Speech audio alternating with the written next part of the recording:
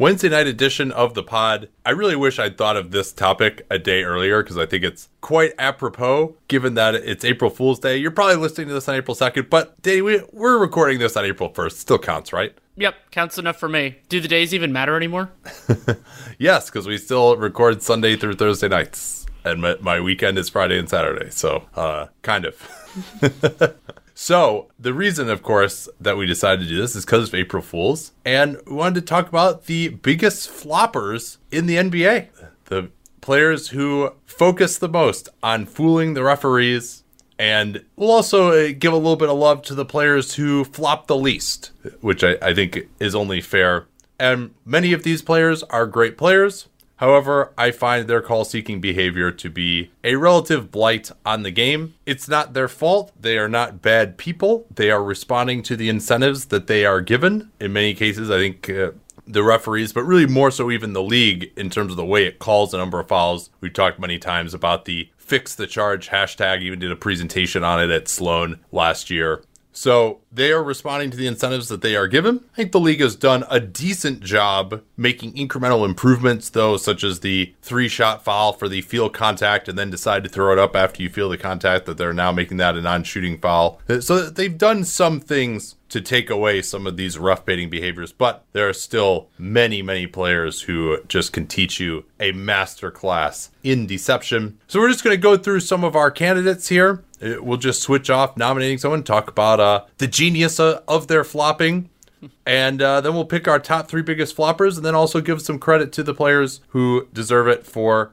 actually playing basketball and using the foul rules as they are intended, which is as a constraint when they're trying to prevent you from playing basketball, not a reward that you should be seeking out from the referees. Yeah, at times on the NBA cast in particular, I talk about the difference between how I see flopping and embellishment. So the idea for me is that a flop is accentuated contact that basically doesn't exist. So the, flop or so severely exaggerating the contact so as to like basically nullify that. So like you could see there was a great Josh Jackson one a few years ago where he flew 1.5 miles even though he got bumped or something like that. But flopping, but embellishment it's interesting. Like I tied the two together here, partially because some floppers are also good embellishers, and I think of it from a soccer context. Like basically, if you get bumped and then you make it seem like a bigger bump, that's embellishment, and if you make it something out of nothing, that's more flopping. But in this, since they're so correlated and interrelated, there aren't really guys that are particularly adept at one and not at the other, or practitioners of one and not the other. That I kind of felt like it all fit together.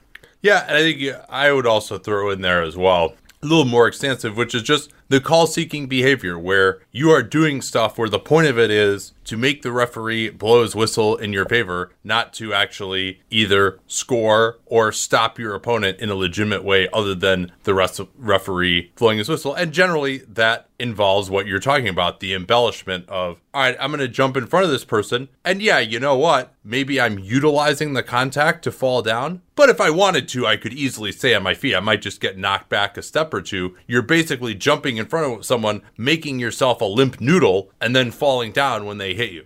In the example of a lot of defensive floppers, there are plenty of offensive floppers too. I think actually there may be more offensive floppers than defensive floppers these days. But I want to start off with the player who I would give the Best Young Flopper Award to. The Tour de France has the Best Young Rider Award, the white jersey. So we've got the best young flopper. So give a white jersey to Trae Young of the Atlanta Hawks. Oh, Lord. I mean, Young is also the modern prototype of the call-seeking behavior part of this. He does certainly flop too, but I mean, we noticed it in the college film on him. And like the Oklahoma stuff. I called him the most developed young bullshit foul seeker that I'd ever seen at the time when we watched his film. And kind of part of why I was high on his prospects. The funniest part of that was when we saw it in Summer League, because there is not Summer League is not usually a high flop atmosphere for a bunch of different reasons, but Trae Young was just on his game really, really early. And it's all sorts of things. I mean, also, Young is a particularly challenging flopper to officiate because because he's so much smaller than everybody else. So he kind of takes the, I used to call them the JJ Barea sympathy calls. Those were more defensive than offensive. That was in the vein of like a small guy's guarding a big guy and gets bumped a little bit and falls over and gets it to be a charge. But Trae Young basically does that all the time. He does it on offense, he does it on defense, and just tries to force the ref to make calls and on the idea that he will benefit more than he is hurt. Young shoots 86% from the line, 9.5 free throw attempts per 36 minutes. Astronomical free throw rate that has only risen this year. Is 33% last year, up to 45% this year. He is just anytime he feels any kind of contact on his body going to the basket, he'll throw up a shot and he'll get foul calls, especially against bad teams. He will also do the feel contact as he's going around the screen and barf up a shot there and get the call. He'll snap the head back. He's got a pretty slight body anyway. But for a guy who basically is never going to be just straight up finishing over bigger players at the rim, the fact that he has a 45% free throw rate is absolutely ridiculous. And I mean, that's a big part of his game that people never talk about. So well, Trae Young. Here's another way to put it. Trae Young was 7th in free throw attempts per 100 possessions. You want to do it per 100 possessions because then it scales on pace. Hawks have pace. He's 7th. Here are the top 6 from 6 to 1. Zion, Jimmy Butler, Luka, Joel Embiid, Giannis, and Harden. Slight difference between him and some of those other guys. Absolutely. All right, give us a nominee here. This isn't one of my top guys, but it's somebody that I want to mention. Also because I believe he is the most recent player to actually receive a fine for flopping. That was something that, remember, was a big deal in like 2012, 13, and 14, and then the league went away from it. I believe Kiki Vandeweghe claimed it's because there wasn't flopping anymore, which is not true. Well, I mean, they have cut down on the you feel something and then you've just been shot out of a kid. Like you go down, you twist to the floor, fall on your butt after minor or no contact whatsoever. But the most recent guy was Patrick Beverley, and Beverley is one of a couple of players who they get into a lot on defense, but they also know how to accentuate the contact that sometimes is generated by that activity. They initiate the contact to get physical, and then when the other person gets physical, they'll flop. Yeah, extremely annoying behavior. To me, the two guys like that who aren't in my top 3 are the two standouts are Beverley and Eric Bledsoe. Both tenacious, awesome defenders, but both of them. I got another guy in that category too, Marcus Smart. Oh, see, he's in my top 3. So, oh no, Marcus Smart is like the king of this specific type of flopping. And like Bledsoe had one, it was a couple weeks before the hiatus, where he basically like put his chin like right in somebody's grill and then got a slight tick and then flew backwards. It's like, oh, come on. It was back in his Phoenix days too. Bledsoe was an underrated feel contact on the perimeter and barf up a shot. Again, he's maybe the strongest point guard in basketball, up there with Russell Westbrook. And so him just getting knocked off his path and having to throw up a shot that he never would have taken without the contact. Fortunately, we don't see that as much of him because he's not running pick and roll now as much with the Bucks. So, but defensively, he still remains a master. Smart, though, I mean, I think we have to talk about him next. Might as well. What aspects of his genius really enticed you? Well, so what I am really impressed by with Marcus Smart as a flopper is that he does it on both ends of the floor. Like, there are a lot of one-sided floppers, and Marcus Smart, if he gets contact on the offensive end, he's going to do it. And on the defensive end, he's the archetype of the get into somebody, and then also if something happens that is slightly untoward that you can take advantage of, just get into it. And the way that Marcus Smart is able to do both of those things is so impressive to me that he has this really good sense. I mean, he was the last guy fined for flopping before Patrick Beverley way back in 2016.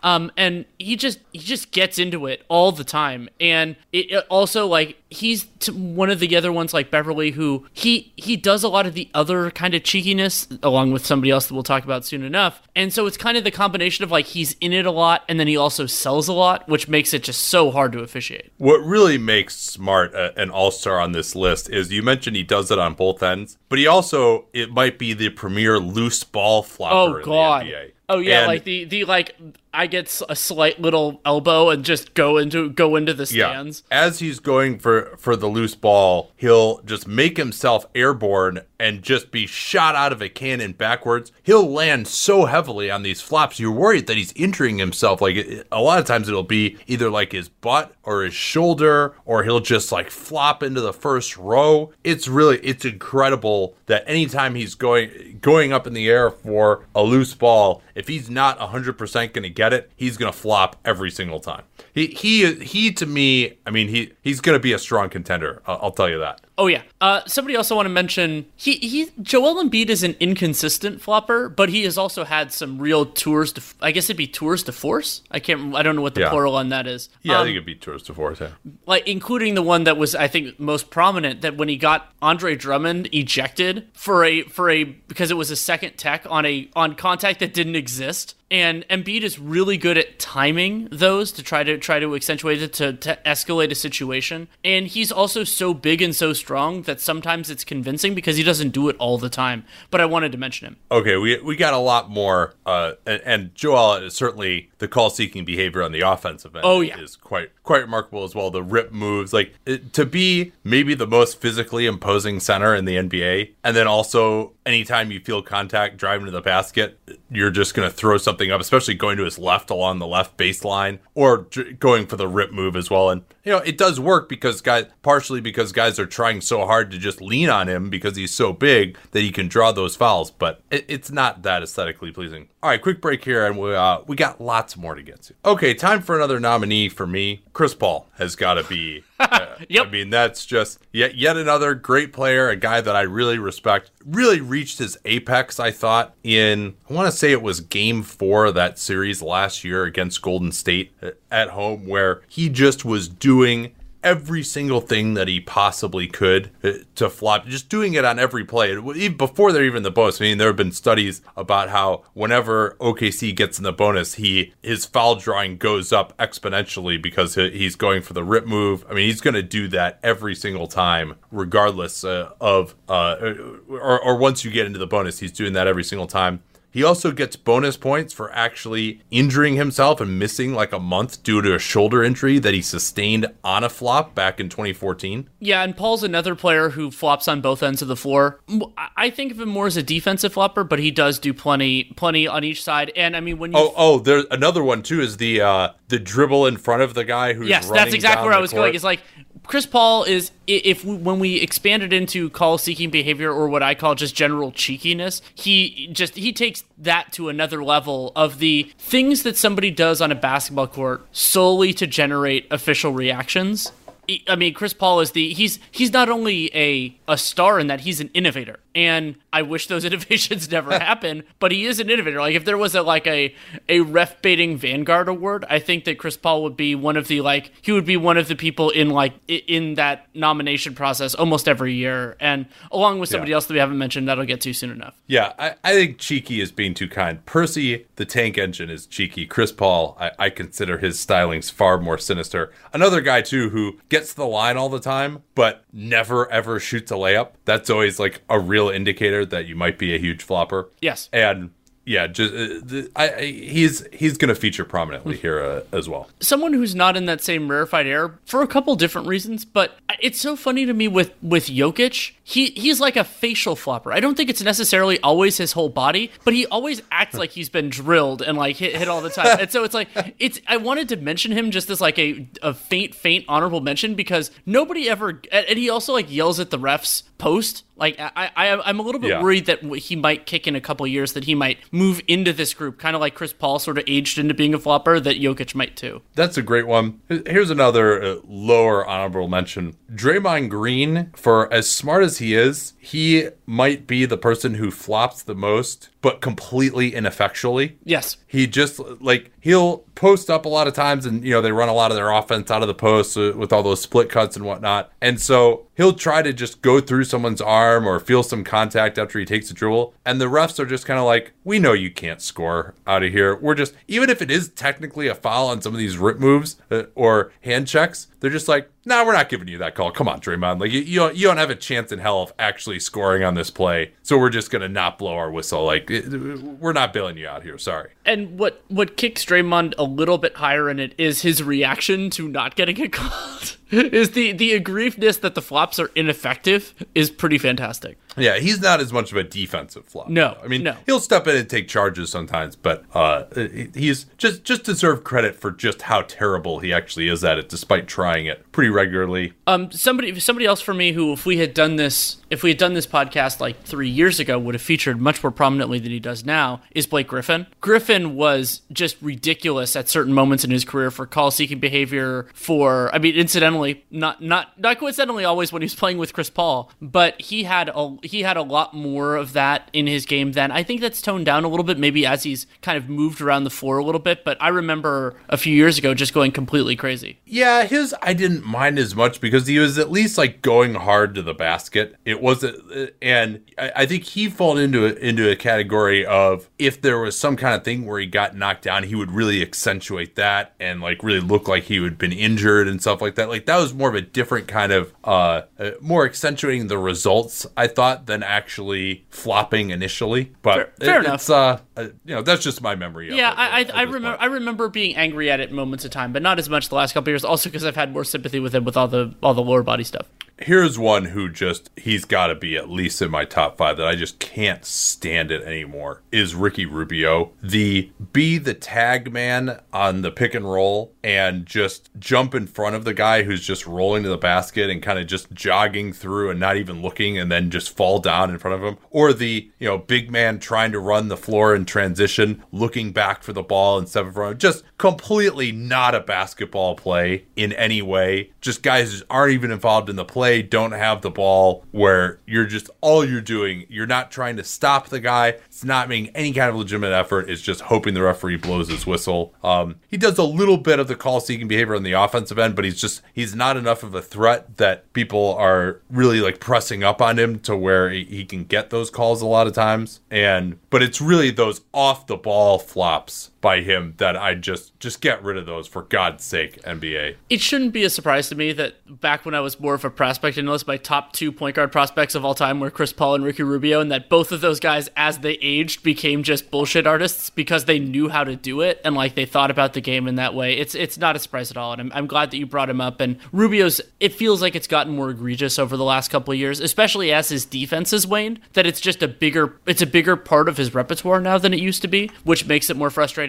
Somebody that we have that, of course, it will feature prominently in the overall discussion, especially when you fold in call-seeking behavior, is James Harden. Harden, one of the few players in the league who is a bona fide superstar who also makes a cottage industry out of call-seeking behavior, who has innovated like Chris Paul has in a bunch of different ways. And what makes Harden so special in this is that he is great at drawing genuine contact and great at accentuating and exaggerating and flopping off of and not off of that genuine contact that makes him basically impossible to referee. And that's what makes him really special to me, is that, yeah, he really only does it on one end. He does flop a little bit on defense, but not nearly as much. But the way that it fits together with the more skill-based parts of his game is just insane. Harden, I'm kind of 2 minds of, because he does legitimately get fouled a lot. Yes. And he also, how do you feel about like the Harden extend the arms, go through the arms of the guy who has his arms out, who's going for the strip? That one I don't mind as much, because you're taking advantage of someone trying to make a play on you that's going to be a foul. They're trying to take the ball away from you. So that's a legitimate basketball play. You're trying to make a move. Yeah, you're sticking your arms out and accentuating that a little bit, but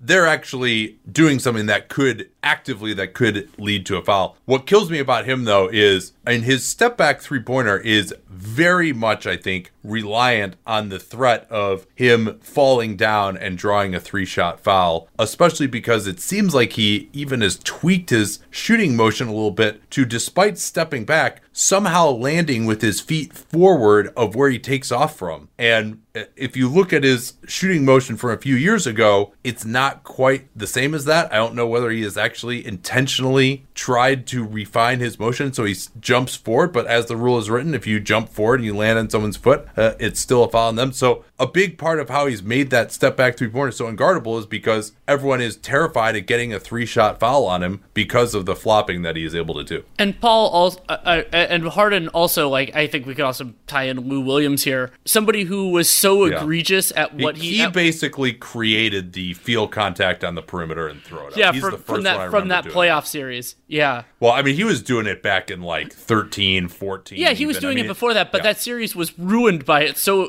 horribly that they had to change the rule. The OKC 16, series. 17, series against OKC, right? Yeah. It really became an epidemic at that point. He was one of, especially just going to his left, just any kind of contact. He weighs about $160. He'd just throw it up. He actually can even make that shot pretty regularly. His 17-footer after he gets bumped going to his left. Certainly he's a very important person. I think he, if not top 3, he would certainly have to be a finalist. Ersan Ilyasova, who draws, in some seasons, he's drawn charges at a rate double the next highest person. And that's because anytime someone drives to the basket, he will jump in front of that person and fall down. I wish I had more information on how often he actually succeeds in drawing a charge as opposed to a blocking foul. But I mean, he and Mike Budenholzer have been together at various points in the last few years. And now in this Bucks system where the ethos is defend the rim at all costs, we'll give up 3-pointers as long as it's not in the corner. And he's usually guarding a big, so he's not guarding someone in the corner. It's just a marriage made in hell, because at least hell for the viewer, because every time he comes in, every stint, he's going to have 3 or 4 times where he's flopping to draw a charge. I'm pretty much tapped out on my main ones. I can, of course, comment on yours, but is there anybody else that stands out? Oh, as John Paul Jones said, we have not yet begun to fight. But we'll do an ad first. I think that was John Paul Jones, the American frigate captain from the Revolutionary War. In any event, hopefully that's not like someone from Led Zeppelin.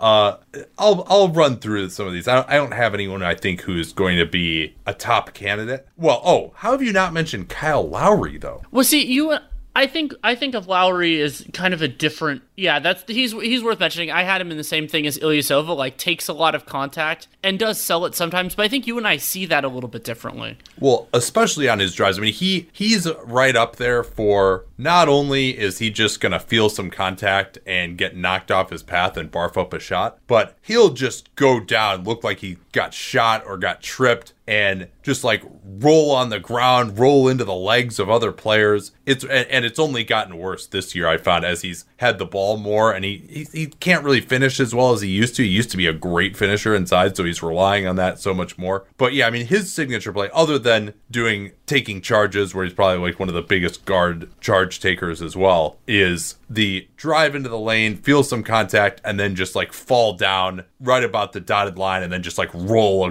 on the ground into somebody's legs. That's his signature move. No, I think Lowry is an excellent candidate for the top 5. A few others, Danilo Gallinari. Yep. I mean, if we were making a positional team, he'd probably have to be the starting power forward. Just, he can't really jump that well anymore and finish, but just any drive. He is one of the best actually at flopping for contact, like right at the basket. So he's at least driving to the basket and getting there, but most of the time he's not even trying to finish. He's just trying to draw the foul on a lot of these plays. And he'll do some of the stuff like pump faking and stuff in the perimeter. I mean, I think the pump fake, get the guy in the air and then draw the foul, I don't really think of that as falling into this category as much. Yeah, same here. Somebody that I know a lot of people think, and he does flop sometimes, but to me it's the flop to legitimate contact ratio is far different than a lot of the players on this list is LeBron. Like, Bron does have some really high attention ones because everything he does is high attention, but I don't think of him in this same category because flopping isn't a big part of his game, though he has some spectacularly egregious ones.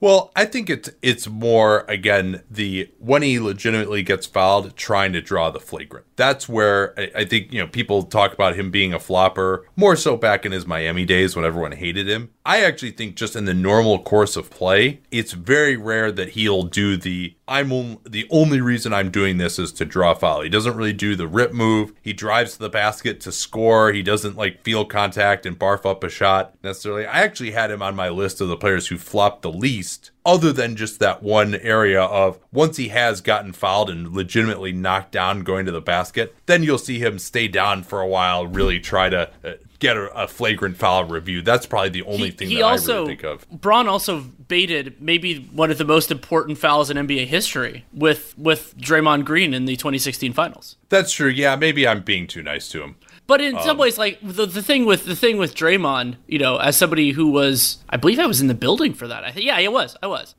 Is that he brought it up, but he opened the door, but Draymond definitely walked through it. So it was a little bit of both. A few others that I think deserve some mention. Aaron Baines, he will definitely draw contact a lot, but I'm sorry, Aaron. I don't believe that 190-pound Steph Curry just knocked you down on the play where Steph Curry broke his hand. And again, this is, to be clear, since a lot of Suns fans and Australians got really mad at me for hating Aaron Baines, he's responding to the incentives that he is given. But he absolutely is flopping and allowing himself to be knocked down like a wet noodle when these little guards come down the lane. I mean, he's not generally going to block shots, so he looks to take charges or maybe use verticality with his chest, but he plays a very high contact style with a lot of flopping. Marco Bellinelli has become less prominent these days, but he was definitely, especially on jump shots, he's probably the foremost practitioner of the stick the leg out, which he'll do a lot of times on jump shots going to his right. That's supposed to be an offensive foul, but a lot of times just isn't called. Anthony Tolliver is on the fringes now, but he was one of the biggest charge takers and floppers. JJ Barea, you mentioned him. He can get the Lifetime Achievement Award for this group now. And we can mention the other JJ. JJ Redick was a flopper at moments in his career, too. That's true, yes. He did acquire that reputation. At Duke, DeMarcus Cousins, another guy we haven't seen much of lately, but he's one of the biggest floppers in the NBA. Another one of these 280-pound dudes who just gets knocked over with even a whiff of someone opening a door at the other end of the arena. Go ahead. Jimmy Butler, you mentioned him. He is driving to sell contact more and more these days. You talked about his free throw rate being extremely high. And two more guys that I think still have to be in there. Kevin Love. Dark arts. Yeah, he is one of the biggest guys of the, I'm going to intentionally, not even try to score in the post, but just, especially when he has someone who's actually his size that he just can't back down. And we saw this more in the playoffs the last couple of years. But he'll just do I'm going to bring my left arm as I go for a right-handed jump hook. I'm just going to bring my left arm up underneath your arm and then just throw the ball up in the air and make it look like you fouled me. Every once in a while, that would get called. And I think Mark Davis had a hero's moment one time where he didn't fall for that and give him the call. It also doesn't count within this, but as kind of another thing that goes in his favor here, Love is one of the, not the most egregious, but one of the more egregious illegal screeners, which is another thing that players do to deceive referees. Yes. And he's also get the guy in the air and jump way sideways. He was a big one of that. He's maybe my most frustrating player with that, breaking your shooting motion to draw a call. Paul Millsap on both ends, get the ball on the left baseline, try to drive along the baseline, feel contact, and throw up a shot when you're behind the backboard and expect 2 free throws. And he's also a big defensive flopper as well, with taking some charges. And all right, I think that's it. Okay, your number 3 guy was Marcus Smart, you said? I actually moved Marcus Smart to number 2 and put Harden at 3 because I felt sympathetic to the argument that he draws so much legitimate contact that flopping is a smaller part of what he does. So I moved Harden to 3. I mean, you could make my top 3. I think I put them in all different orders at various moments in time, but I went with Harden at 3 in the final version. I'm not sure that I could reward Harden. He just doesn't have enough flopping versatility for me. We need more. So see, that's something Marcus Smart has in spades. Yeah, going for loose balls. We need some of that. Defensively, Harden just isn't involved enough to really do a lot of flopping there. He doesn't do the field contact and throw up a shot from 17 feet that often either. It's mostly just the go through the guy's arms, which I don't really count that much in this, and then the 3-shot fouls are the major ones at this point for him.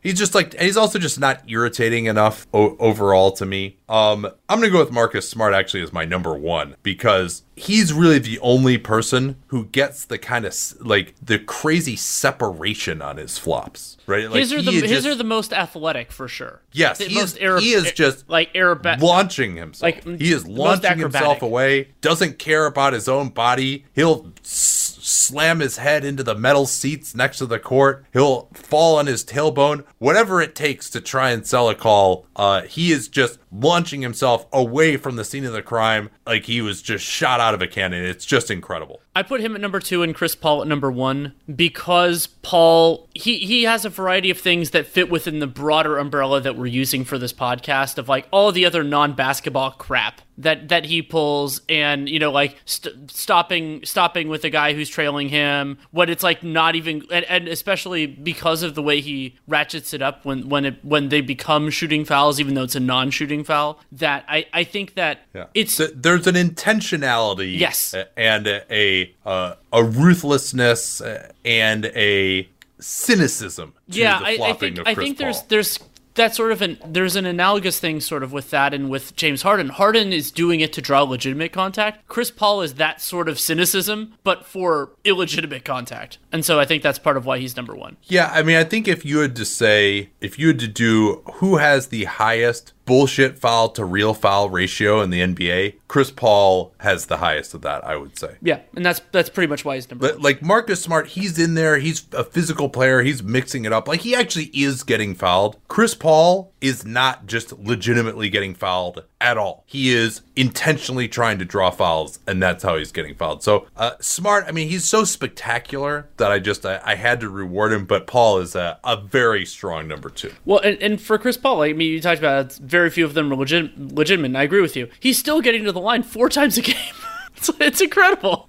And I mean, it's been that way pretty much since he was with the Clippers. I mean, it's remarkable. In his 30s, he's just still that guy. And my number 3 is going to be Kyle Lowry for all the reasons that we talked about. Yeah, you're much more aggrieved by charge drawing than I am, because I don't know. Like, for me, sometimes I have a harder time drawing the line between what was legitimate falling over and what wasn't. But yeah, I mean, that's reasonable though. Well, it's really the offensive foul drawing that is ramped up to a new level. And in these last couple that's of true. years. I'll say I only went for 3, but my 4th would be Lou Williams, because it hasn't been as prominent for me this year, but I mean, just it was again, like Chris Paul and a few of the other guys, it's such a big part of his game. Very good player. I mean, I love almost all these guys. I had 2 of them on my 2 of the top 3 on my Olympic team and considered the 3rd, but it's a part of it. Yeah, I mean, you just got a bunch of one-way guys on your team, Danny. You're never gonna beat me. We have so much versatility on my squad we can flop all over the court. You're only doing it on one end.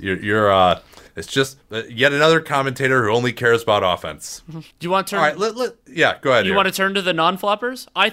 Originally I thought of 2 players in particular. One, Chicago native Derrick Rose. That's a great one. He was on my list too. I think Derrick Rose, you could argue, is the player whose career has been most influenced by not flopping, because he just hits the ground so damn hard and never does anything to try to mitigate it. That it's all that sort of stuff. I wish he flopped more. Well, and he's so quick too. I mean, he could do the feel contact and throw it up bullshit. Yeah, can you imagine Trae Young's mentality in Derrick Rose's body? I mean, it would have been an unwatchable player, but it would have been a really effective one. I mean, Rose is one of the last of the generation of players who grew up playing basketball on outdoor courts, and he did that in Chicago, and his game is like that, because in Chicago, I mean, it depends where you play pickup, but definitely in Chicago, if you call foul and you make the bucket doesn't count. So you have to, and the idea is we are not allowing you to call a foul. We want to discourage you from calling a foul unless it's really legitimate. Otherwise, play on. And so a lot of his moves where it does all these double pumps, avoid contact, you can tell that he grew up playing that way, as opposed to with a bunch of referees that were going to try and bait. And I mean, he did improve his foul drawing years ago to get into the MVP conversation. I remember Hollinger actually wrote a column about how this is one of the reasons why he's not really at that much of an all-star level. And then basically as soon as that column was written, he started drawing more fouls. But yeah, he's never been one. He's definitely in the top 5 for me. Another one I'd say is Klay Thompson. Yeah. I mean, his coaches have been trying to get him to do the pump fake, get guys in the air, get to the foul line for years, and he's basically doesn't do that. He's not really a big charge taker either. You know, he's gonna stand up, play, try to stay solid. Kyrie Irving very rarely flops. Another guy with a low free throw rate. You could argue again that he should be trying to do that more because he is able to create separation, but he's more about the spectacular finishes. He's not really going in there trying to draw contact. Someone who I really wanted, the other guy, I said I had two guys that I immediately thought of. The other one is Steven Adams, and Adams gets a special place because he instigates so much and doesn't flop much. Like it's an unusual combination where he gets under a guy's skin. Joel Embiid does the same thing, but he doesn't really flop. Part of it's because it wouldn't really be that credible. He's just such a big dude. It's toned in. He's shaded in a little bit over the last 2 years, but he's still, like, for a player who's in the muck as much as he is, he doesn't flop much. Another one that came to mind for me was Giannis. Yeah. Now he's drawing a lot of offensive fouls, but like, and granted, when you have the most physically dominant game, you don't necessarily need to rely on flopping. That's like Shaq didn't flop because, like, who the hell would have believed it? Hey, I mean, Joel Embiid flops though. Joel Embiid has a huge physical advantage. That's true. On people too. Another one I would say at point guard, Drew Holiday. Yes. He just, I mean, again, to his detriment, that guy is so strong. He will just go through you at the rim every time. And I mean, it's kind of annoying to me. Like, he gets fouled a lot, but he's so strong that he's just able to power through the contact. He doesn't embellish it, and he doesn't get calls. I mean, to me, he gets to the rim and gets contact, and not legitimate straight up contact either. Guys jumping into him, but it's just they bounce off of him, and so it looks like he's not getting fouled, but he really is. And it's I think he deserves a lot more calls from playing the right way that he just doesn't get it. It just the ratio of fouls that come from call-seeking behavior versus just trying to play the game the right way and getting impeded, I think it really just, in an overall sense, I wish the NBA would look at that. Another point guard who also played under John Calipari, like Derrick Rose, I always think John Wall could have drawn more fouls and didn't really sell as much. Not to the same extent as Derrick Rose, but I always thought of him as a player who could have benefited from that. We haven't seen him in a while, obviously, but I think of him as well. This is one where it's probably just more a criticism of his game. Nick Vucevic. Please don't tell Vucevic to flop more. I just feel like that's going to be a problem. I mean, I think he just needs to like play a little stronger with that big body instead of like the quick flip jump hooks. CJ McCollum. I mean, a lot of these guys have low free throw rates. Yeah, I was thinking for me, Lillard hits the floor more now, but I don't think there's much call seeking behavior. He just gets hit on drives a lot. Andre Iguodala is a funny one. He almost never actually falls down. You mean Andre Iguodala, who might have, the chase down block might have happened because he didn't want to draw a foul?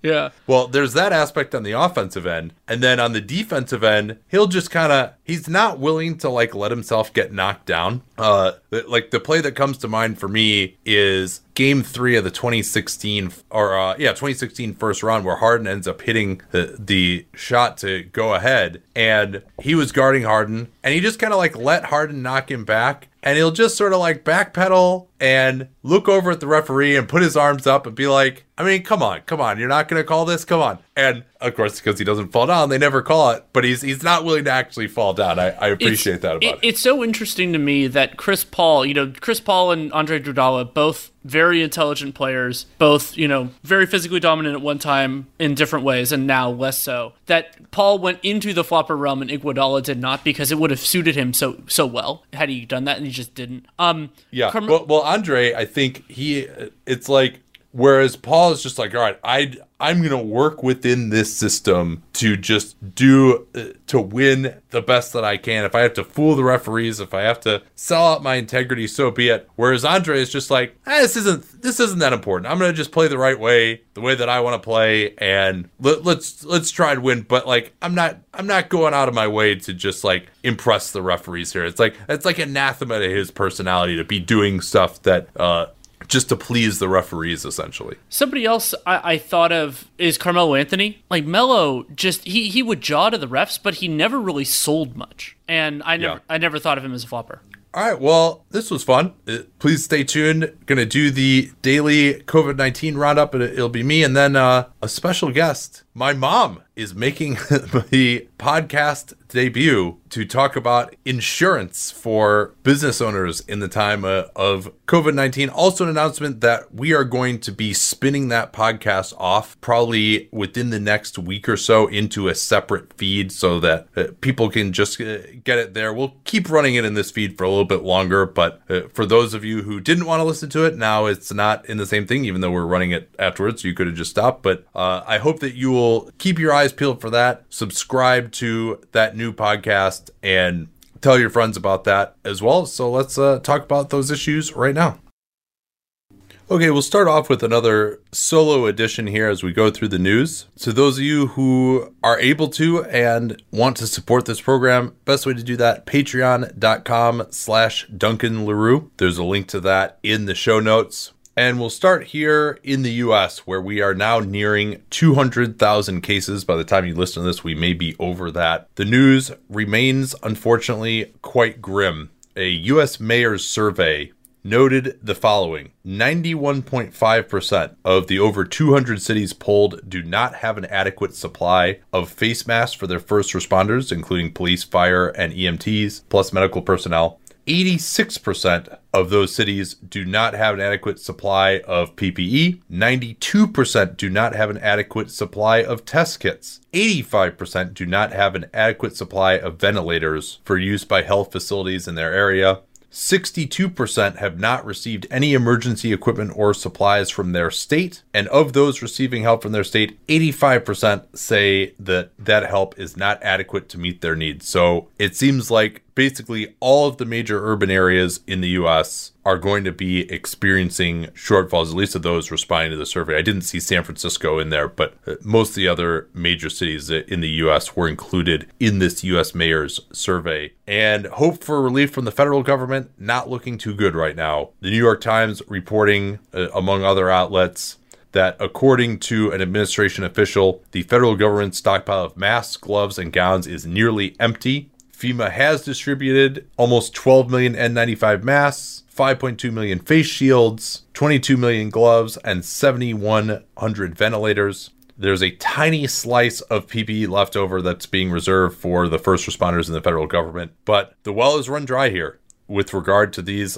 essential munitions in the fight against the coronavirus. And it is unclear when more supplies will be available or where they will come from, other than some trickling in as what seem like kind of PR gifts from China and Russia right now. And I haven't seen any type of a timeline on when we might be able to start producing these items domestically. In Florida, Governor Ron DeSantis finally ordered the state's over 21 million residents to largely stay at home. That occurred after he had a telephone call with President Trump. And the governors of Georgia, Mississippi, and Nevada, some of those holdouts that we had discussed on previous episodes, also announced plans for stay-at-home orders. And now 290 million people in 37 states and Washington, D.C. are under those stay-at-home orders, or will be in the very near future. DeSantis noted that he started coming around to the necessity of a statewide order once the White House dropped its suggestion that physical distancing measures could be lifted, I should say, by mid-April. That order will take effect on Thursday at midnight. And worth noting the demographics of Florida, third most populous state in the U.S.,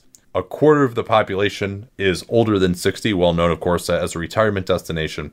Some good news on the physical distancing front. The Washington Post utilized data from the Transit app to note that activity is about 30% of normal on mass transit. Now, is that enough to really quell the spread of the virus? Are people able to distance on mass transit? How many people are using masks? You see photos from mass transit in a lot of these urban areas where about half the people are wearing masks. So time is going to tell whether we maybe even need to do more. Certainly in China, there were even more restrictive measures. Wuhan, for example, completely closing its subway, not allowing people to leave their homes at all. So we don't know yet how effective these measures are. Some indications in Seattle and the Bay Area, which were some of the earliest areas in the country to lock down, that there is effectiveness to these physical distancing measures. But do we need to go even further to really get that R0 down more?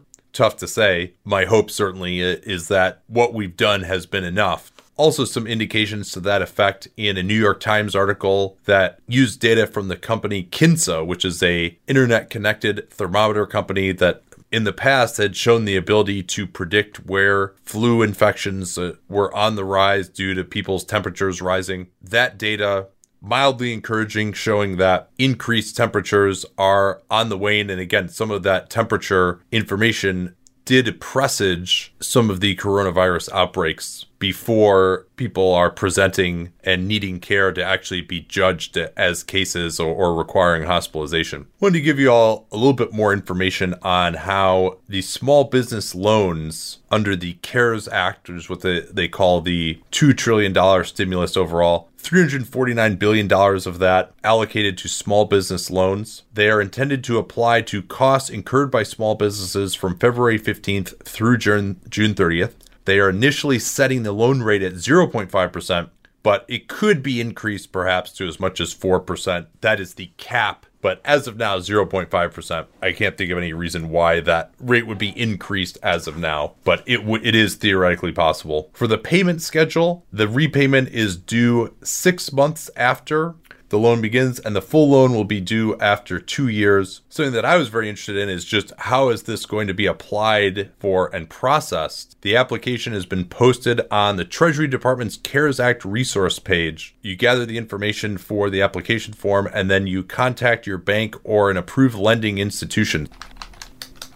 So it appears that banks will be the ones actually administering these loans. The loans are expected to be handled on a first-come, first-served basis. And obviously, if you're someone who is trying to get one of these loans, there are a lot more resources out there, starting with that Treasury Department webpage, the Small Business Administration. This is just intended more as a general understanding for people who may not actually be getting these loans. They are to apply to any business for which current economic uncertainty makes the loan necessary to support your ongoing operations. Small businesses, self-employed individuals, independent contractors, and sole proprietors are also eligible. The company must have been in business as of February 15th to qualify for a loan. These loans can be up to $10 million to cover payroll and certain other expenses, or 2.5 times your total payroll expenses for the loan period. The program also includes loan forgiveness, covering costs for the first 8 weeks of the loan for companies who are able to keep employees on payroll or continue paying bills through the coronavirus crisis. So again, lots more regulations to this. I appreciate everyone who must have just been working incredibly hard to actually get this bill written, get these regulations written, administer all of this stuff. It really just must have been an incredible amount of work for all of these new programs that are coming online.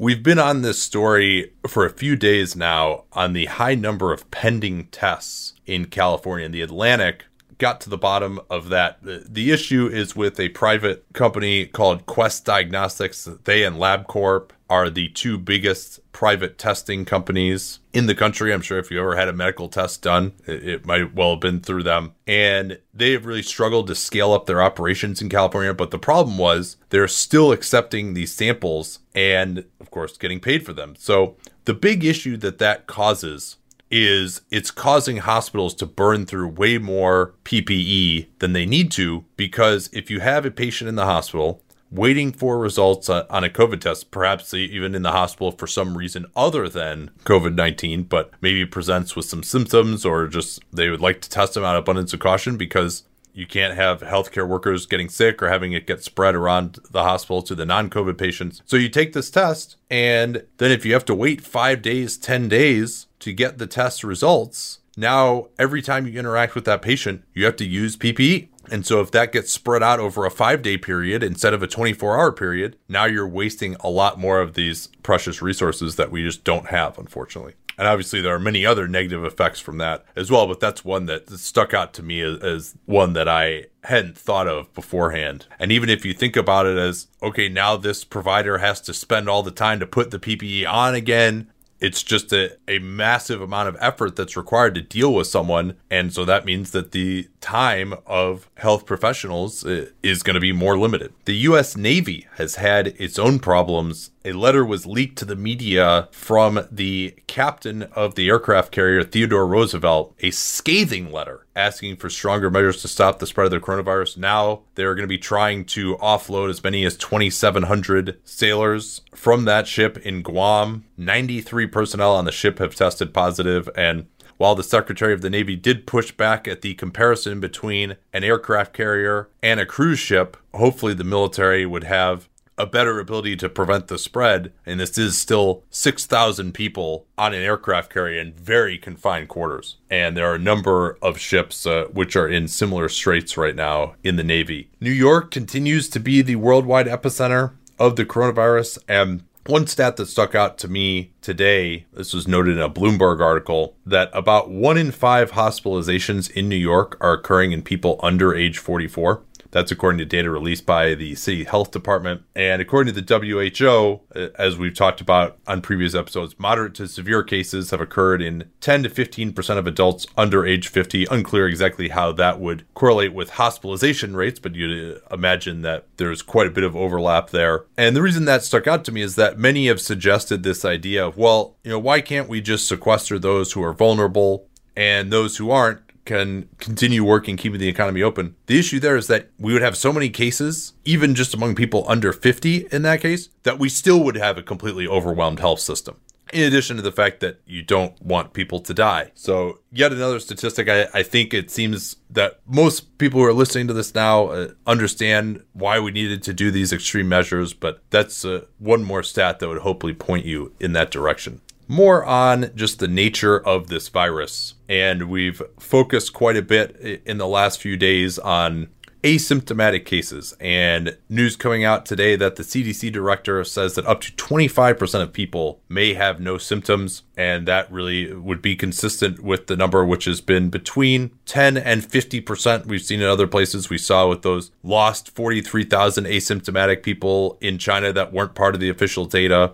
A number of other analyses. Another data point on that, the Diamond Princess cruise ship, one of the first hotspots for the virus, but also a good source of data because it's one of the few ecosystems where everyone was actually tested, including those who are asymptomatic. And about 18% of people on the Diamond Princess never developed symptoms. Worth noting that the passengers on that cruise ship tended to be older and more likely to develop symptoms. And then another group of researchers in Hong Kong, they suggested based on Chinese data that from 20 to 40% of transmissions in China occurred before symptoms appeared. That's another part of this. Number one is, are you asymptomatic? Number two is, what is your chance of transmitting the virus before you become symptomatic and then know that you should be isolating yourself?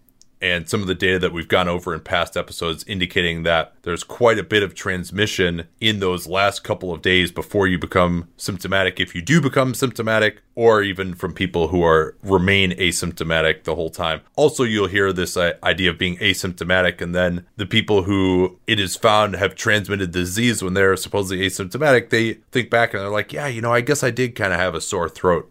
And so asymptomatic, does that mean you feel nothing? I mean, everybody's body is different as far as what you are feeling as opposed to, what your actual viral load is. And Ben and I have talked about this a lot, this idea of whether it is an airborne virus or not, but clearly it spreads through the air, whether that is in the form of microscopic droplets or not. While it has been an academic debate, it seems like a distinction without a difference in terms of how you actually need to be handling prophylactic measures for the transmission of the virus. Now, another thing that was noted by an expert, Dr. Benjamin Cowling, an epidemiologist at the University of Hong Kong, if you are simply jogging past someone, walking past someone, you're breathing, you're not talking, that doesn't have a very high transmission rate. His quote was, if you have passing contact with an infectious person, you would have a very, very low chance of transmission occurring. It's when you're together in an enclosed space for a period of time. Some of the guidelines have noticed that close contact is 15 minutes or more. If it's someone that you are having a face-to-face conversation with, there's this somewhat chilling animation of just the airflow when you're having a conversation with someone, and that flow obviously has potentially transmissible virus within it. And Dr. Cowling was part of that group that estimated that between 20 and 40% of transmission events in China occurred before the symptoms appeared. In that same vein, a new article from The Lancet, which I guess this qualifies as good news relative to some of what we've been hearing. It estimated that the actual rate of death counting asymptomatic cases is 0.66%. That's lower than some earlier estimates, many of which were in the 1%, 1.5% range.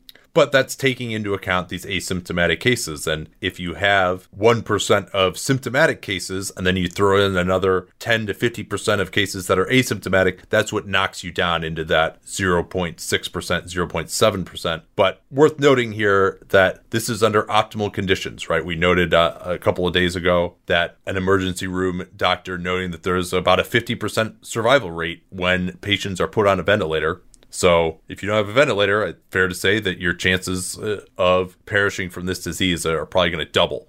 And this ultimately gets back to the question, though, that people have been talking about for months now with this, is just what's the denominator? You don't know exactly how many people have this. You haven't done serological testing, which is, for those who missed that, that is the testing of the population to determine how many of them have had the virus and now have antibodies reflecting that and hopefully are immune. There's going to be more research on that coming, no doubt, of what immunity is conferred by having had the virus and recovering. So we're all just doing estimates here. That's why we're going through this, to get an idea of, based on the number of symptomatic cases, to try to model out how many people actually have this. A lot of people have done work on, okay, well, if there's this incubation period of on average from 5 to 7 days, and then you have another 7 days before you're on average going to present to the hospital if you're a severe case, and just to say, okay, well, the problem is you're looking back 2 weeks in time, right? Most of the people who are in severe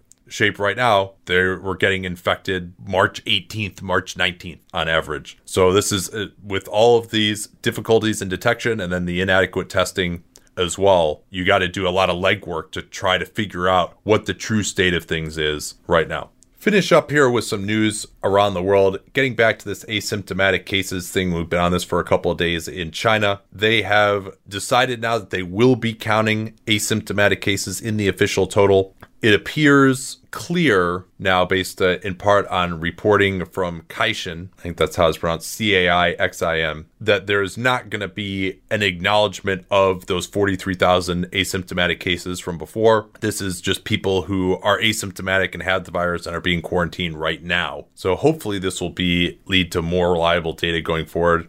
A study going back to February 12th in the Chinese Journal of Epidemiology suggested that asymptomatic individuals were only 1.95% of all lab-confirmed infections. That seems way, way too low. And remember, too, that the Chinese definition even of a case has changed. They had a day where the cases shot up because they didn't have enough testing. They started actually doing x-rays, CT scans of people's lungs and seeing a characteristic blotches on the lungs, and I believe this study came out before then. Caixin says that according to data that it obtained, 25% of individuals in the Heilongjiang province on February 26th were asymptomatic. So 25% of those, that again, much closer to the numbers that we have seen in terms of these asymptomatic cases. Also, a Bloomberg report claiming, based on a leaked U.S. intelligence document. Now, it wasn't clear to me that Bloomberg had actually seen this document. It seemed like the contents of the document were leaked to Bloomberg, that China has concealed the extent of the coronavirus outbreak, according to U.S. intelligence, underreporting both total cases and deaths. And I certainly have no love for the Chinese regime. I think they have messed up a lot of things. I think undercounting the asymptomatic cases was pretty ridiculous in the official tally. I think that's something that really may have retarded a lot of efforts worldwide to prevent the spread. Obviously, the lack of reporting initially to get data to the higher ups, despite the fact that safeguards were implemented after previous health crises like SARS, because essentially the local Communist Party bosses who weren't supposed to be involved but just informally were, they didn't want to upset their superiors, so they didn't report the information that they had. They didn't want to believe it. So all that was really bad. There's been a lot of suppression of journalists. China has kicked out Western journalists as well now in what may not be coincidental timing. So there are very, very many reasons to be suspicious of any of the reporting and statistics coming out of China. Still, though, I haven't seen enough evidence yet to conclude that the number of cases and deaths are just so much higher in China and that we just have no idea about them. This report when you think about stuff that gets leaked, you always have to say, well, what is the motivation for this getting leaked? And certainly there's been a PR battle between the US and China. There have been plenty of failures on the part of both the US and China and attempts to pin those on the other side. So clearly there is a reason why this report would get leaked. But no numbers were included. It's just simply US. The only piece of actual real information that's being reported is US intelligence thinks that they've undercounted the number of deaths and cases. Now, are we talking about those 43,000 asymptomatic cases? When they say underreporting the number of cases, are there more than that? How many more deaths are we talking about? To me, if it were some spectacular number that was actually in this document, like there was 4 times more deaths, that absolutely would have been leaked to the media, because that is a spectacular number that would get a lot more headlines and accomplish the purpose of the leaker. My personal best guess at what I think is going on is that, yes, China has undercounted it, but I think it's in the ways that they think they can get away with, and maybe the ways that even, local party officials feel like they can get away with, right? If a guy already had a heart condition and his heart is weakened further due to coronavirus and he passes away, and you've got some plausible deniability, okay, let's chalk that up to a heart attack, that kind of thing. As opposed to, no, we have 5 times the number of deaths here. Now, if more information comes out, I'm certainly willing to change my thought on that. But I would think that at least some reports of it being so much worse than they claim would arise. And really the only piece of evidence that we've seen there so far are the reports that there are a lot more funeral urns outside of funeral homes in Wuhan, but we don't know whether that's just people who died of other things, whether those are coronavirus victims, that there are more of those urns than the supposed number of deaths. I mean, everyone who died out of other stuff, because there was a lockdown, their relatives weren't able to get their remains either. So I got to see more there, but I'm certainly not putting it past the Chinese government and many other governments, frankly, to fudge the numbers. But I think going to where it's really a massively significant number higher than what we're already talking about and the public figures, that might be a little bit too brazen even for them. Italy, 4,700 more new cases today. It had been a little bit lower than that, around 4,000 the last couple of days, but that's a good one to just keep monitoring. They are the first to go into lockdown, probably a decent predictor of what's going to happen in other Western countries who are behind them on the curve. But it is worth noting that you're still going to have transmission, unfortunately, within family units when people are quarantining at home and have the virus. And so there are going to continue to be new cases. And while it's not spreading throughout the entire population, I think all these countries have to look at finding a place for people who have tested positive to shelter away from transmitting it to family members. It's definitely better to have everyone in place and not spreading it around the community and limiting the transmission within your own household, but that still is not ideal. And one Italian scientist, I can't remember his name, was saying that maybe that's part of the issue of why this hasn't come down as quickly as some people would hope, even though to just have the same number of cases every day is a massive improvement from the exponential growth that had been seen. Brazil President Jair Bolsonaro is coming under fire. He's basically the last notable world leader who is denying the severity of this crisis. He had a ridiculous quote that Brazilians can weather the pandemic because they can be dunked in raw sewage and they don't catch a thing. He is defying guidelines issued by his own health ministry, but visiting a commercial district in Brasilia. He's calling on all but elderly Brazilians to get back to work. As we noted earlier, the hospitalization rate is so high among even younger people that you're still going to overwhelm the health system there. And he has been repudiated by congressional leaders, editorial boards, the head of the Supreme Court, telling them to ignore their own president. And so we'll see if further consequences arise from this. In the Philippines, President Rodrigo Duterte, again, I am showing my massive ignorance of how to pronounce all of these world leaders' names that I've only ever seen in print before because I don't watch cable news. He has threatened very severe lockdowns.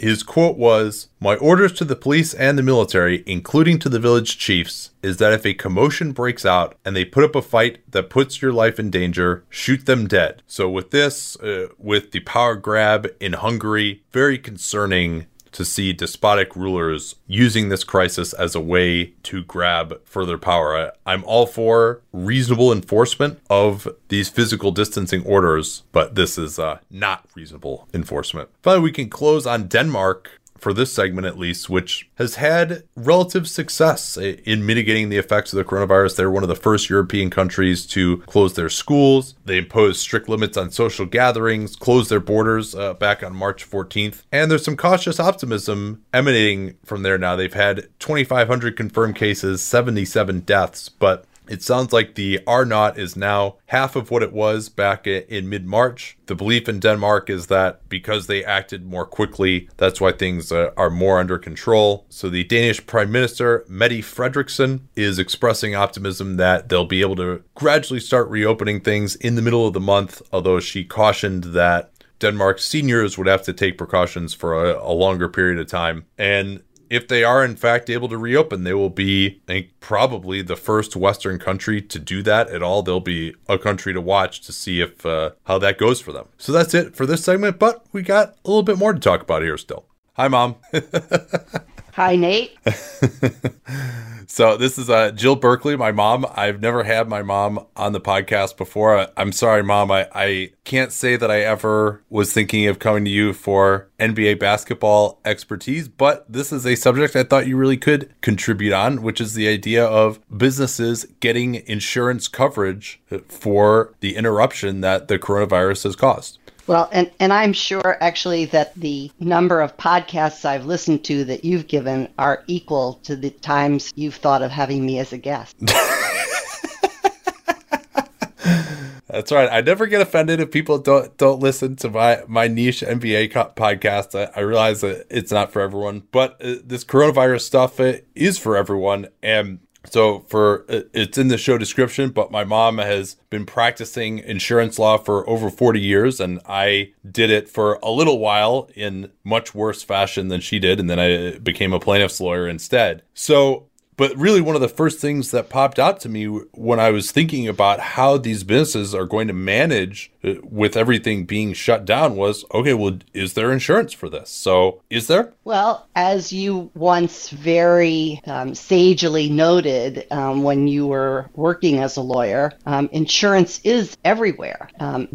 It takes a lot of different forms, and for this COVID-19 contaminations, work stoppage, business income loss, there may be insurance and there may not be insurance. So what are the types of insurance that might cover? I mean, why don't we just use a example of a small business, a restaurant, say, that now has received an order from its state that is no longer allowed to operate. What are the coverages that they might have that could provide some reimbursement for this? All right. So from a pretty basic perspective, we're talking about the property insurance that a business has purchased to protect its own fixtures, its own ability to function in a very general way. You know, people can think of property insurance they bought if they had a fire or if they had a flood. Or if they had some weather-related damage. That's the property insurance that insures either the owned property or the leased property. So, you know, for restaurants, in fact, may not be as general an example because a lot of restaurants are tenant in the buildings that their space is in, but they're going to have property insurance for their tenancy as opposed to, let's say, a restaurant or a hotel that actually owns the real estate that they are operating under. And then they have property insurance for the structure. They have property insurance for the damage to the interior or personal property that's inside the building. And an endorsement on a property policy is... So an endorsement is just something that's at the end of the policy sorry. Yeah. An endorsement is an additional coverage. Okay. So like when we're talking about property insurance, you get a basic policy that covers direct physical loss of or damage to covered property. And that's your property coverage. And then you can endorse on or add on additional coverages, one of which is called business income loss or time element coverage. And that's where you find what we're going to be talking about is business interruption coverage. coverage, but it's an additional coverage that commercial entities ask for. It's for small businesses. It's typically given just as a matter of course. You don't really have to fill out any kind of additional forms, really. When you buy property insurance, a lot of the time it's based on square footage and what kind of building materials your building is made out of and how old it is, because there's this concept of if the building were lost, if the structure were lost or damaged, how much does it cost to replace it? And that really becomes dependent upon how much does it cost to build a brick building that's X number of square feet. But business interruption really doesn't have those same kind of limitations. You pick a dollar value for how much you think you want, 100,000, 500,000, a million. You pick a deductible saying that you'll absorb the first X number of days or hours of loss, and that's pretty much all the insurance company asks. And so in your experience, the policies that you've seen, how many people does it seem like have opted for this coverage, which obviously it costs more money to have this coverage, but it seems like that's generally not one of the principal risks that is being insured for, though now it's going to be. But how many of those policies that you've looked at in your experience have this type of coverage that we're talking about? I would say that more businesses have this than don't. Yeah, and so the time element, basically what you're referring to is just the time that you are not in business and covering for that loss. That's why it's called that? Yes, there's actually a lot of, as you can well imagine, terms of art in these policies. In time element coverage, you're talking about what's called the period of restoration, which is from the point in time when your business is suspended or ceased until the time that it's up and running. And so that's the period of restoration during which you would be entitled to put a claim in for a variety of different kinds of damages. So we can talk about, really, there are two elements now to these people actually getting paid. I mean, number one is, well, is this loss caused by the coronavirus actually covered? The second part will be, okay, if it's covered, how much money do you actually get? So let's talk about that first component here of whether these policies are going to cover it. In our example of a small business who has received an order from its state to close, what's going to determine whether their policy actually covers these losses or not? Okay, well, I would say that there are a couple of different considerations. I mean, the first is, without any doubt, the language in the policy. And much in most of these policies, you have some language that's the same, and in some policies, you get more what's called manuscript. So the actual language in a policy is going to be the first place that you really have to look. The second place that you're going to have to look in terms of figuring out how that language is interpreted is a state-by-state case law review. So insurance is one of those legal issues that differs in every different state. And so every state has its own legislation about insurance, and every state has its own case law about insurance. And what you might find in California in terms of interpreting some of the language in the policy could be different from how a court or a legislature in Washington interprets it. So you're going to also need to have what we,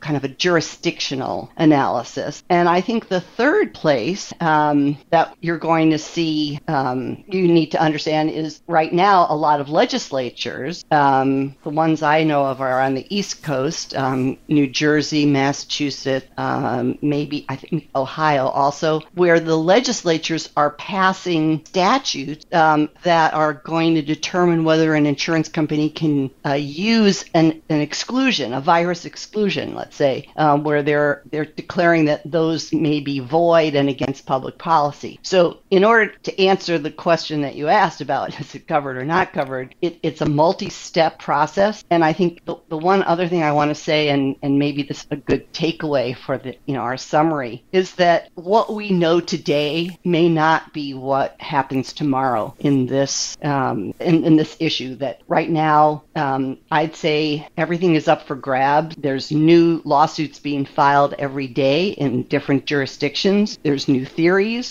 There's new creative ideas about what may or may not be covered. And as you can well imagine, the battle lines are going to be drawn in a very strong way, where the insurers are going to take whatever positions they can to fight against coverage, and the policyholder bar is going to use whatever resources and creativity they have to overcome those issues. Yeah, I think just from a business standpoint, insurers, at least in my experience, if the exposure is big enough, whether they have a legal leg to stand on or not, and I'm not saying that they don't in this case to deny coverage, it's always good business sense to deny coverage for an insurance company if the exposure is big enough. Well, and it's just not good. I mean, it's also that they might fervently believe that sure, their policies weren't written to cover this. Now, the other thing, though, I want to make sure that your listeners understand is that looking at a typical business income loss policy, the very first hurdle you have is to prove that your loss was caused by the direct physical loss of or damage to your property. And the insurers, many insurers, are just looking at that. They have a knee-jerk reaction and to the claim that, hey, I closed my business because I was ordered to, not because my property suffered any specific loss or contamination. And if I can interrupt, I would imagine insurance companies would say, like, hey, we sold you this property. It's a property policy. This is if some guy drives his car off the street into your restaurant and forces it to close. Like, that's what this is written for, they're going to say, not for something like the coronavirus. Well, in terms of business income loss, they're going to say that for whatever reason you've suffered a loss, it has to be tied to some physical loss or damage to your property, whether it's you had to close down because of mold, or you had to close down because of a bomb, next door to your property, so that your property was unsafe. That a very traditional view of giving owners business income coverage is kind of as an add-on to when there's already been a physical loss. Now, so when I say that that's the first place that insurers are going to draw the line, at the same time, the insurers are also acknowledging that there have been many other instances where something like contamination that a civil authority has used as a reason to close your property has in fact been considered physical damage. So many insurers will take that first knee-jerk reaction for business income loss and say, hey, no physical property. On the other hand, when businesses are filing claims for their business income loss, they could easily make the argument that we had to close because somebody contaminated might have been in our store, and that's an equal reason why we had to close in addition to the order from the state. Yeah, that seems like it'll be an interesting argument, and even getting down to like, okay, was there actually virus on these surfaces or not? I mean, we've seen these cases where it really does get down to something that esoteric sometimes. Well, and we saw that in the 9/11 cases where, whole swaths of the city were closed down by civil ordinance. Some of those properties suffered direct damage and some didn't, but a decision was made in the court that there was enough physical damage in that neighborhood to mean that people could get over that initial hurdle. Yeah, that seems like something that I would consider to be analogous. Obviously, I think more like a policyholder lawyer, but you've been on both sides of the coin at points in your career. But yeah, it seems like that distinction is going to be a big crux of this, of just whether there is physical damage or something that has previously been analogized to physical damage in the courts. And I have to say too that, of the, I don't know, maybe half dozen cases that have already been filed in different jurisdictions, one in New Orleans and one in Yountville. That's how you pronounce it, Yountville. Yountville, yeah. That's French Laundry, right? French Laundry. And then there's also a one in Dallas today I saw, and there's one in the Northern District of Illinois. These are maybe test cases, not quite the right concept, but these are going to be prosecutions that are going to be watched, by every business owner, and it's going to take resources to fight these insurance battles. I mean, one of the issues for policyholder coverage lawyers all over the country in every kind of coverage case is that the insurers and their lawyers, seem to have the biggest pockets to fight on the litigation front. And so for policyholders to take up this kind of fight is going to take a lot of legal power, a lot of great minds, a lot of creativity, and it's unlikely that there's going to be one uniform result, or even very soon.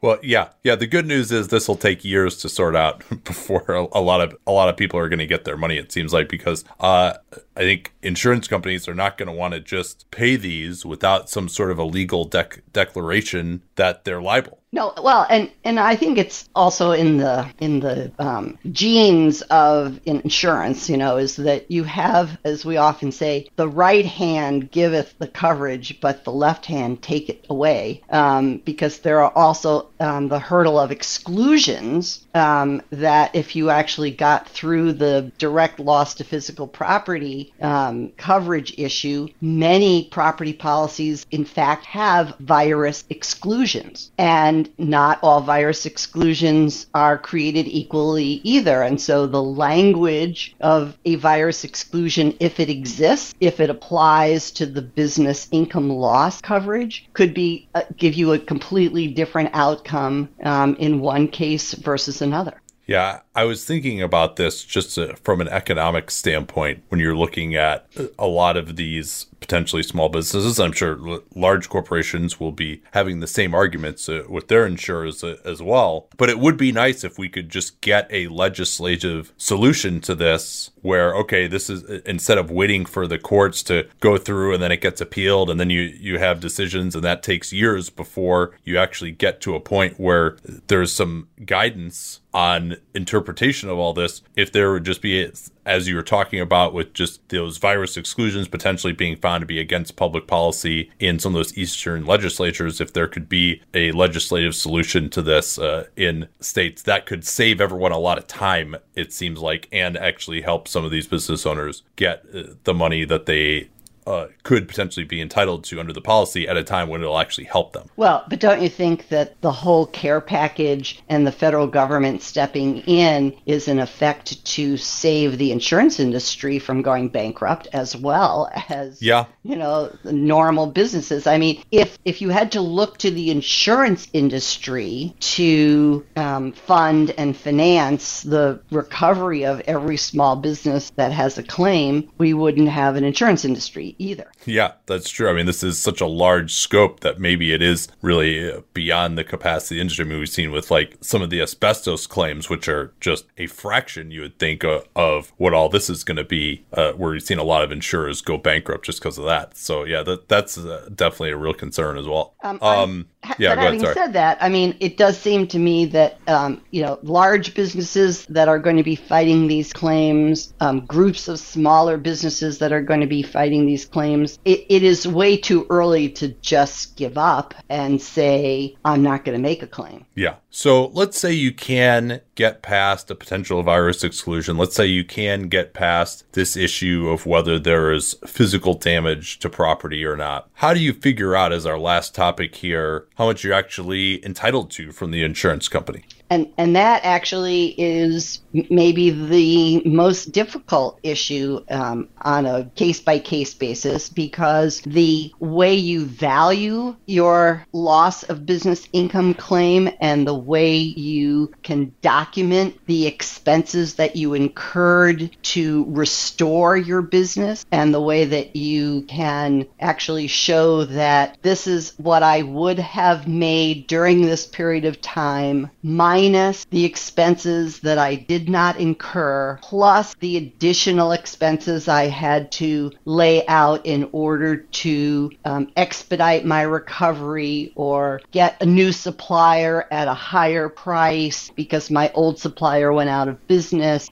These are very complicated valuation questions for which there's a whole another industry out there, in forensic accounting and forensic adjustment of claims, of people who do this for a living, and the fight goes on and on, spreadsheet versus spreadsheet, from the insurer to the policyholder. I have never seen a business income loss claim where everybody agreed that, oh yeah, this is how much my claim is worth, and this is what the insurance company owes me. Yeah, so I guess, I always said this, regardless of what case I was working on, to my clients, is just the better the records that you can keep as you're going through it, when it's all fresh in your mind, the better off you're going to be when it comes to actually prove how much you lost and get paid. Absolutely. Documenting everything that happens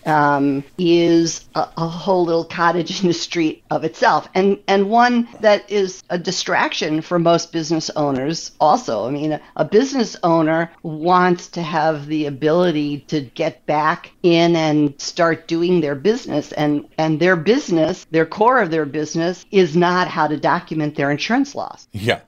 But if you can set up systems, I think it helps to track all this stuff. Anyway, if you can set up systems to do that now, over the next however many months, you'll be in a much better shape than if you're trying to go back and figure out what the heck you were doing during this time and what all your expenses were compared to what they would normally have been, and stuff like that. So anything else that's really, I think we covered it reasonably well, just what some of the issues are going to be, other than the fact that a lot of lawyers are probably going to be making a lot of money off of this. Anything else that sticks out to you in this analysis that we haven't talked about yet? Well, I guess, one thing I want people to be aware of, which I said earlier, is that every policy is different, and some policies have some additional coverages for what's called civil authority or blocked ingress and egress. Some of those coverages exist on a policy that may not be subject to the virus exclusion, may not even be subject to the requirement for direct physical loss to property. So that's another reason to figure out what kind of insurance you have. And I guess as kind of a takeaway, so who out there is reading their insurance policy while they're staying at home doing nothing? I can tell you, no one is reading their insurance policy, because no one. It's just, even coverage lawyers don't read their own insurance policy. Yeah, I decided to stop doing that for a reason. Well, and so I have to say that finding your insurance policy, and making sure you have a complete copy of it would be a great place to start. Reaching out to your broker or your agent if you think you don't have your whole policy would be a second resource. I would say, as kind of a caveat emptor approach, is that don't believe everything that your broker or agent is going to tell you, because really they are members of the insurance industry, and a lot of brokers and agents are just going to be using a party line of what the insurance companies are saying. I think it's also, not to be too cynical here, but you're going to see a wave of public adjusters who this crop up, after every hurricane and after every tornado, where they are specialists in putting together claims for policyholders and taking a contingency for any recovery. I'd say to people, small business owners in particular, to be very careful about what kind of contracts they enter into and what kind of companies they agree to retain before, they go up against their insurance company. And then, honestly, as you know this, Nate, there is so much information out there on the substantive issues that even a casual foray into the internet on coverage theories and coverage lawyers and COVID-19 insurance is going to give people, some degree of familiarity with the issues so that they're not victims of some other disreputable company. Yeah, and I think just a lot of people can just make the assumption, well, all right, I don't have coverage for this. It's definitely at least look and see. I think that's that's one of the big lessons for any business owner. Obviously, the big corporations they have processes in place to do that, but if you're a small business owner, you may not be aware even of all the coverages that you do have. Yes, and one of the things I always like to say is don't take the first no for a final answer. Yeah. All right. Well, this is awesome, Mom. Thanks for coming on. I'm sorry that it took a national calamity for you to first come on the show, but it was fun to do this, and I'll talk to you 3 times in the next week. So, well, and I have to say that I'm sure all of my followers are going to be very interested in listening to the rest of your podcast. I think that you've certainly added value to the ability to understand what's going on in the news. And while I may not know that much about basketball, I'm certainly very proud of you and your accomplishment. All right. Well, I quite literally couldn't have done it without you. Okay, that'll be all for today's program. Thanks for listening. I want to remind you that in the next 2 days, we're actually going to be spinning this COVID-19 podcast off into another feed. So I hope that you all will subscribe to that. We'll continue to publish it here for a few more episodes on the Dunked On feed for those who might have missed it. But we thank you so much for listening. Appreciate your support, and I'll be back with Ben tomorrow. Till then.